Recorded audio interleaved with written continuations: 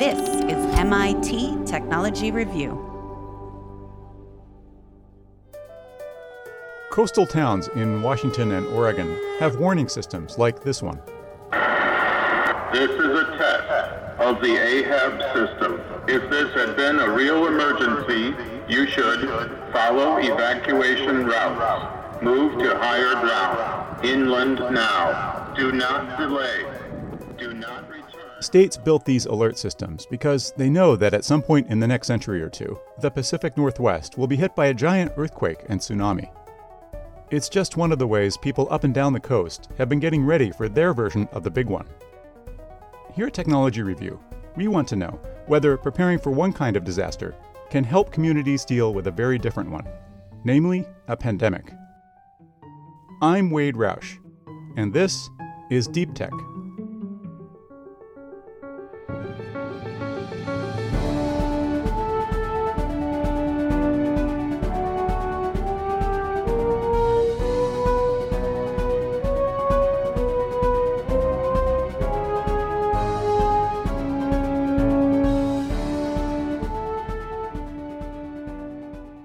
"70 to 100 miles off the coast of Washington and Oregon, there's an undersea fault called the Cascadia Subduction Zone.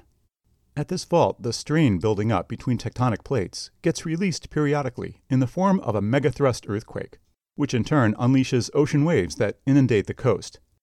It happens every few hundred years, and the last great earthquake and tsunami here was in the year 1700. Britta Lokting is a feature writer who grew up in Oregon and now lives in New York. She says she found out recently that her cousins have spent years working to prepare for the big one in their tiny coastal town of Cape Mears, Oregon. In a piece for the May issue of MIT Technology Review, Britta wrote about her trip to Cape Mears, what she learned about how the town's emergency preparedness efforts got started, and why it turned out that all that work was critical to community health and safety once the coronavirus showed up. So can you walk us through the beginnings of this story? Where did your reporting start? Yeah, so I was home for the holidays, December 2018, so 2 years ago. And my dad just sort of offhandedly mentioned that his cousin who lives on the coast and her husband are preparing for this tsunami. I had no idea what that meant. And yeah, it was also fascinating that I have extended family who is into this, which I didn't know about. So I emailed or called up both of them, and they invited me down to see what this was all about. And I took my dad along. So we started out from Portland, and it's about a 2.5 hour drive southwest. You're driving through evergreen forests the entire time, basically. And then I think the first big town we hit is Tillamook, which is sort of a tourist town. It's known for its cheese and ice cream. And Cape Mears is sort of just on the other side of the bay of Tillamook, and you turn onto this very narrow road, and you're sort of driving in a C shape around the bay to get to Cape Mears. And on one side of you is the bay, and then on the other side, you're driving right up against this cliff. Wow. Yeah, and that road was actually really terrifying to drive on. So you drive around this kind of C-shaped curve, and then you come to Cape Mears, and it's tiny. I think there are 60 full-time residents there. There's a little bench area you can kind of sit on and look out on the beach, and then behind our houses, and it's sort of up on this hill, too, which is where Pete and Ellen live. It's really exposed, and Pete and Ellen kind of lived, I would say, maybe a little further back from the coastline. There were homes that were definitely more towards the ocean, but everything is right on the coast. If the waves come from a tsunami or anything, you can see that they're going to hit all these homes. So what were Pete and Ellen doing to prepare for such an event? They had thought about a lot. So they had nailed furniture to the wall, bookcases, anything that's going to come down, shelves, anything like that. They had months' worth of food down in the basement. They had a Berkey water filter, which Pete always likes to reiterate is used by Doctors Without Borders. So it's sort of like the big kahuna of water filters. And They have several grab-and-go bags, which is sort of standard on the Oregon coast. I actually think that there's a hotel that offers them for each guest in the room. So this has sort of become like the hot accessory on the Oregon coast, basically. And they have several of them. And then they had also done some, not just things in the home, but like mentally preparing. So Pete knew, like he had mapped out every situation in which he and Ellen might find themselves in their day-to-day life. If they're fishing or if they're shopping in town, like where they might be when disaster strikes, what their escape route is. So he knew exactly what to do in like any given scenario. And Cape Mears had this whole like neighborhood effort going on of someone knew how to do CPR, and there were several nurses and doctors, and it was kind of this whole effort that they had going on. So Pete and Ellen told me I should look into this woman named Linda Kozlowski, and that they had really taken a cue from this town called Manzanita, which is about 30 miles away. And actually, I had sort of started interviewing people at state universities and some other kind of expert people on the ground there. And everyone told me to reach out to Linda and that this was all started by her. So eventually I did. Britta interviewed Linda Kozlowski back in March. She learned that 300 out of the 3,000 people who live in the Manzanita area are part of an emergency volunteer corps that's been preparing for disaster for more than a decade, using a program called Map Your Neighborhood. To find out more, I called up Linda on Zoom. Okay. Well, my name is Linda Kozlowski. I am retired. I'm on the city council in the city of Manzanita, and each council member takes a responsibility. In my first responsibility, they suggested I do emergency preparedness, and I really had almost no connection with emergency preparedness. And so I kind of dabbled with it and thought about it. And we had a police chief, fire chief who was here, who was a great friend. And so we would talk about what we could do, but we really never did much of anything, really, other than talk about it. And in 2007, December of 2007, we had hurricane force winds that wiped out all of our communication. We couldn't get in or out of the city. We have aging demographics here, so we have a lot of people who are in need of heat, and there was no electricity. Mm-hmm. And our fire chief, police chief, the person I was talking about a few minutes ago, was in our emergency operations center for 36 hours straight with almost no help. So after that incident, after we survived that incident, it became very clear that as a coastal community that was easily isolated, we need to figure out how to organize the community to respond. And so that was the beginning of what grew into the organization called the Emergency Volunteer Corps. And so that has grown to the point that we have over 300 volunteers now. We have a community that understands the issues that we need to face and work together to face them. In 2016, we had a tornado, and it just hit the city of Manzanita. And so that was kind of another awakening to the fact that we really needed to work together, and that depending on the outside world, it just wasn't going to happen. And our newest and most critical disaster is this coronavirus. So this has been a challenge of a different kind, and certainly not one that we expected. I'm sure it's not. I understand one of the things that you did once you joined the city council and inherited responsibility for emergency response and preparedness is you got trained in this system called Map Your Neighborhood. What are the essentials of the program? It's a very structured, simple program. There are like 9 steps to the program. And what you do is you get your neighbors, you define what your neighborhood is, you get your neighbors together. You talk about what your skill levels are, what kind of equipment you have, what will you do, or what are kind of the skills that you'll need in order to be prepared. And at the point at which there is an emergency, you all congregate and meet at this neighborhood gathering site, and you determine what your next steps are. It was a great idea. It worked really well. What happened was there wasn't a lot of focus on preparedness. There was a lot of focus on reaction. So what do you do immediately after an emergency or response? But there wasn't a lot of how do you prepare this group of people for responding to events. Yeah, my next question was going to be about which parts of that Map Your Neighborhood program you feel like were really great to have when the coronavirus came along, because that's a very different kind of emergency, right, from a tsunami or an earthquake. Absolutely. And I think the relationships were the most important part. I mean, we had worked together, we had planned together, we knew each other. That's a major part of what makes this work. So what happens is you begin to adapt. Obviously, in the coronavirus, you can't meet with each other. I mean, it just doesn't work. And we are an aging demographics here in Manzanita, so we have a lot of people that are really susceptible to the virus. So we even feel more strongly about the fact that we don't want to actually physically meet. So we've got text groups that are working with each other. We've got neighbors that go to the store to get people's groceries.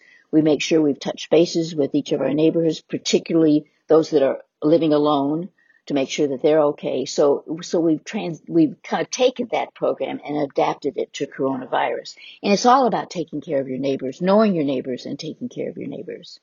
I'm really curious about how you and your husband personally prepare for emergencies. And I just wondered if you have extra supplies or gear around your house so that you're able to ride out a big storm or an earthquake.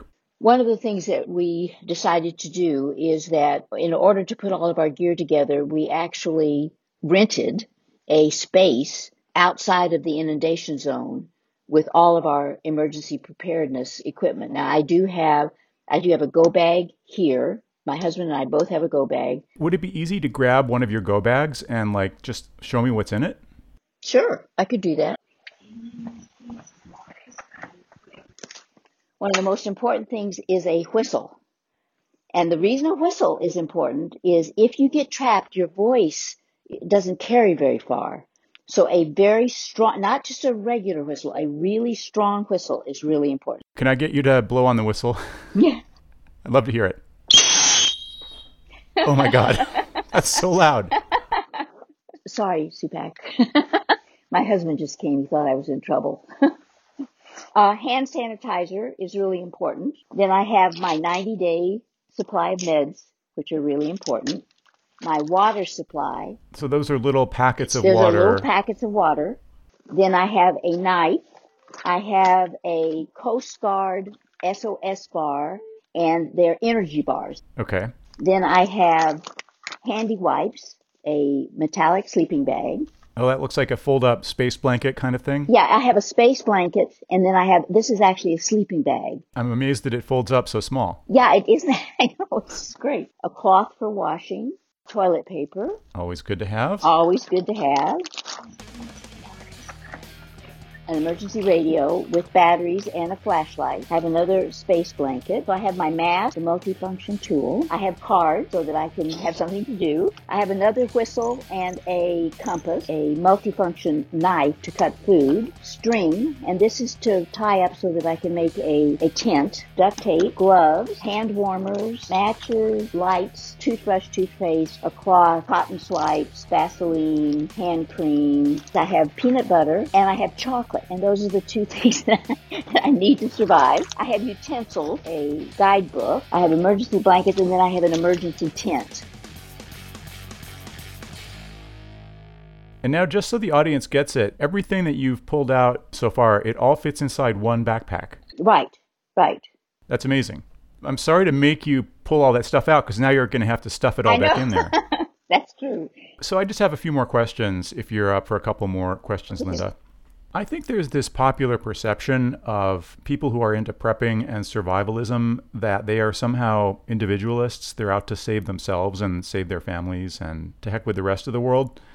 But that's the opposite of what you're talking about. Wait, I think the reality is that there are two ways to look at responding, and they're both out there. One is that I'm in it for me, and I'm going to take care of myself, and I'm going to prepare myself and my family, and, everybody else can take care of themselves. We have chosen to go the opposite direction. We have chosen to say, and our community has chosen to say, let's work together. It's more effective to work together. We're better as a community than we are individually. And I just think it's a philosophy. Because we do have people in the region that I would call preppers. And that's fine. But we prefer to work as a community as opposed to individually. And we think we're stronger that way.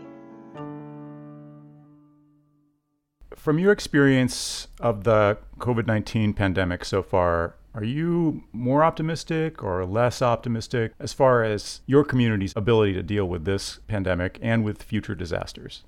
Well, I would say after the tornado that went through Manzanita, my confidence in our ability to work together exponentially increased. That was 2016.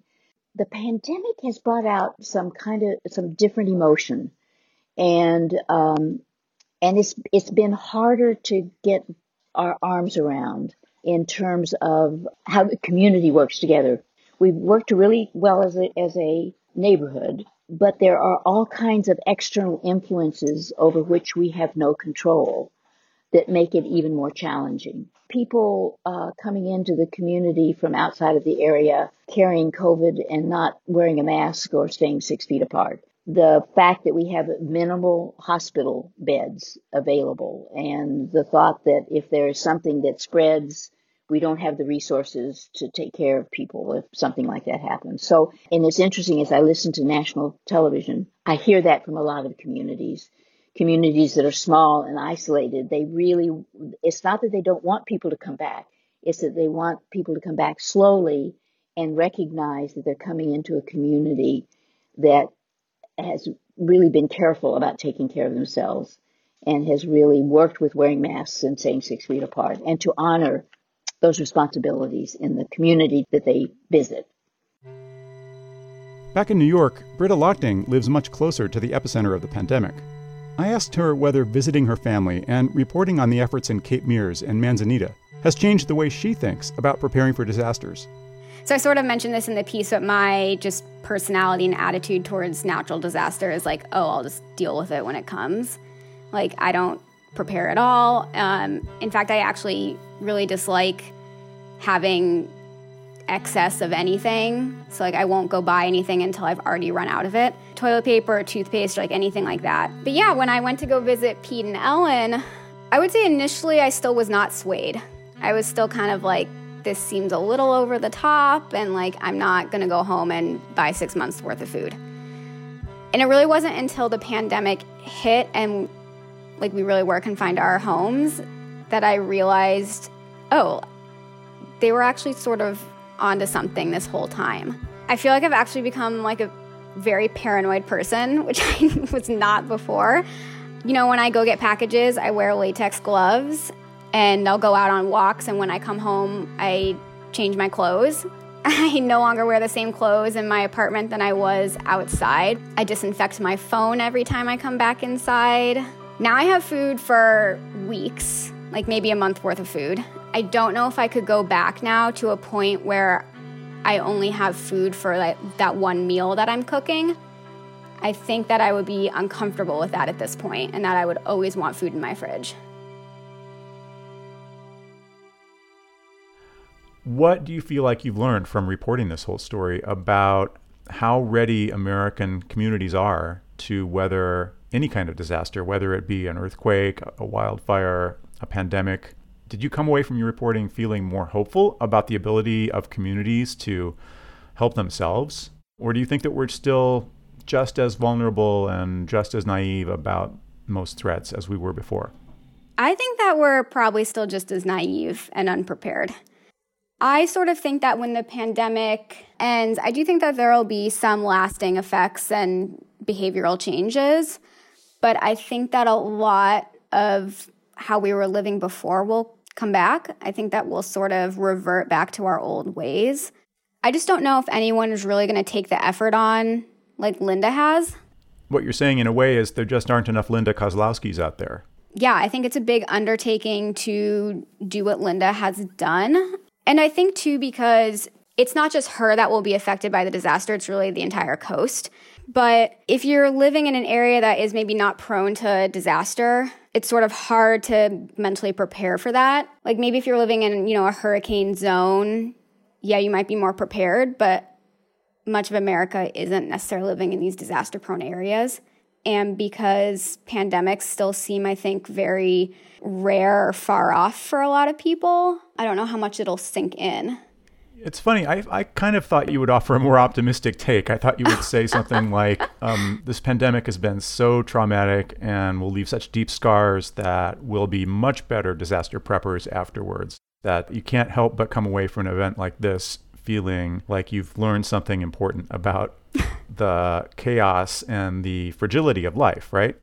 You do want to learn from what happened, and you do learn from what happened, but at the same time, you still want some normalcy and to go back to how it was before.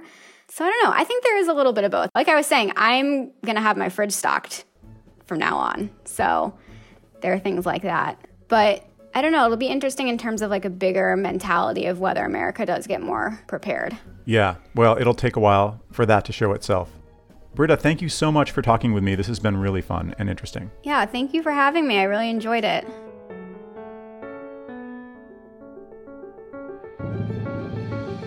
That's it for this edition of Deep Tech. This is a podcast we're making exclusively for subscribers of MIT Technology Review to help bring alive the ideas our reporters and editors are thinking and writing about. But we're making this episode free to everyone, along with much of the rest of our coronavirus coverage. Before we go, I want to let you know about a new virtual conference coming up June 8th through 10th. It's called MTech Next 2020, and it's a co-production of MIT Technology Review and Harvard Business Review. We'll cover topics like business agility in this time of unprecedented change, how to make businesses' digital operations more resilient, advances driven by new technology like machine learning and 5G, and how to leverage these emerging technologies to work better and smarter. We'll be joined by guest speakers such as Eric Yuan, the CEO of Zoom, Stuart Butterfield, the CEO of Slack, and Amy Webb, the founder and CEO of the Future Today Institute. Find out more and register for your spot at mtechnext.com. That's emtechnext.com. Deep Tech is written and produced by me and edited by Jennifer Strong and Michael Riley. Our theme music is by Title Card Music and Sound in Boston. I'm Wade Roush. Thanks for listening, and we hope to see you back here soon for our next episode.